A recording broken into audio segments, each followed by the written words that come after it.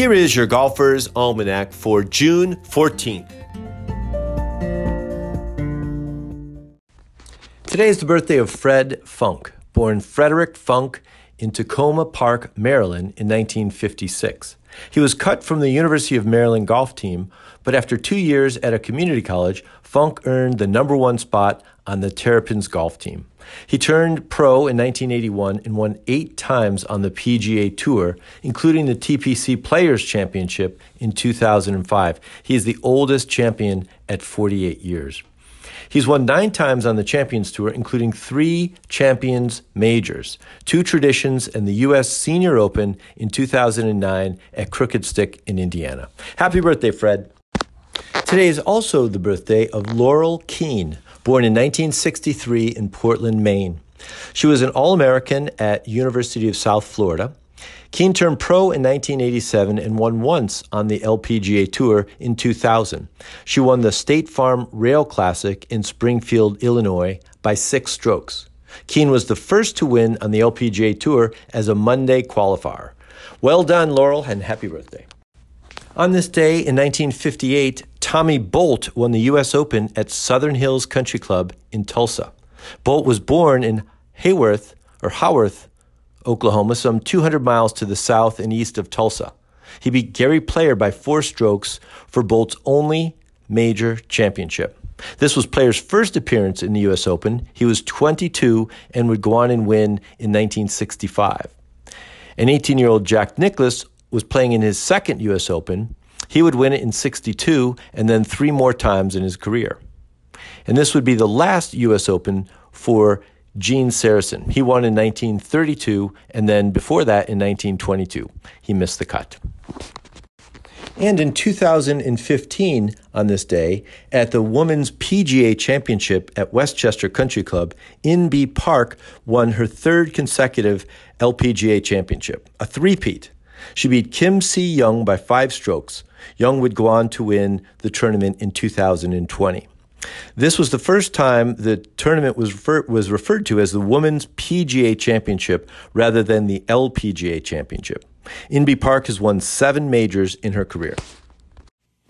On this day in 1988, Johnny Farrell passed away in Boynton Beach, Florida. He was 87 years old. Farrell won 22 times on the PGA Tour, including the U.S. Open in 1928 at Olympia Fields near Chicago. He beat Bobby Jones in a 36-hole playoff by a single stroke. Farrell won 6 consecutive tournaments that he entered in 1927 and 1928 and played on the first 3 Ryder Cup teams. In 1934, Farrell became the head pro at Baltusrol in New Jersey. Rest in par, Johnny Farrell.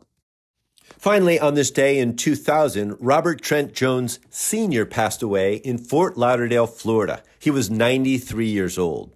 Jones designed or redesigned more than 500 golf courses in 35 countries. There was a well-known adage, perhaps started by Jones himself, that said, "The sun never sets on a Robert Trent Jones golf course." Early in his career, Jones worked with Bobby Jones in designing Peachtree Golf Club in Atlanta and was then invited by Jones to revamp the 11th and the 16th holes at Augusta National. That's when he started going by Trent Jones. Trent Jones designed the putting green at the White House and a single hole at Camp David for President Eisenhower. Perhaps his greatest legacy is the Robert Trent Jones Golf Trail in Alabama. Jones was commissioned to build 18 golf courses throughout the state of Alabama, which has since grown to 26 courses along the trail.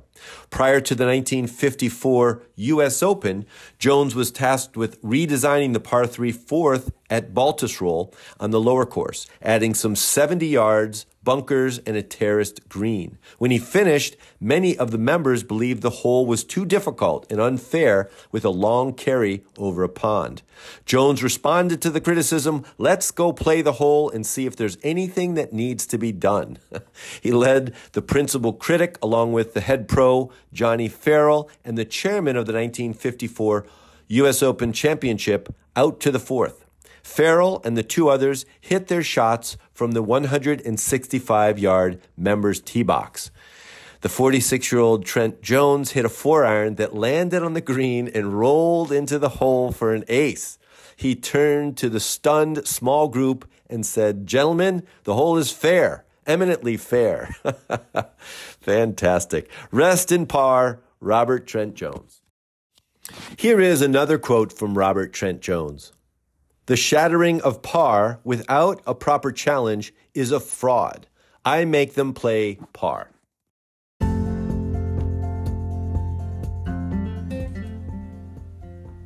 That's it for today in golf history. Play fast, repair all the pitch marks you can find, and keep your golf ball in the short grass. Your Golfer's Almanac is a Golf Tunes production. It's written, produced, and narrated by me, Michael Duranko. I invite you to check out our original golf illustrations and the humor essays that accompany each of the golf cartoons.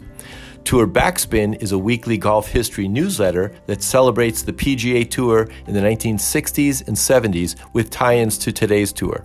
They offer a bunch of content, contests, and other interesting bits. See the link in the show notes and subscribe.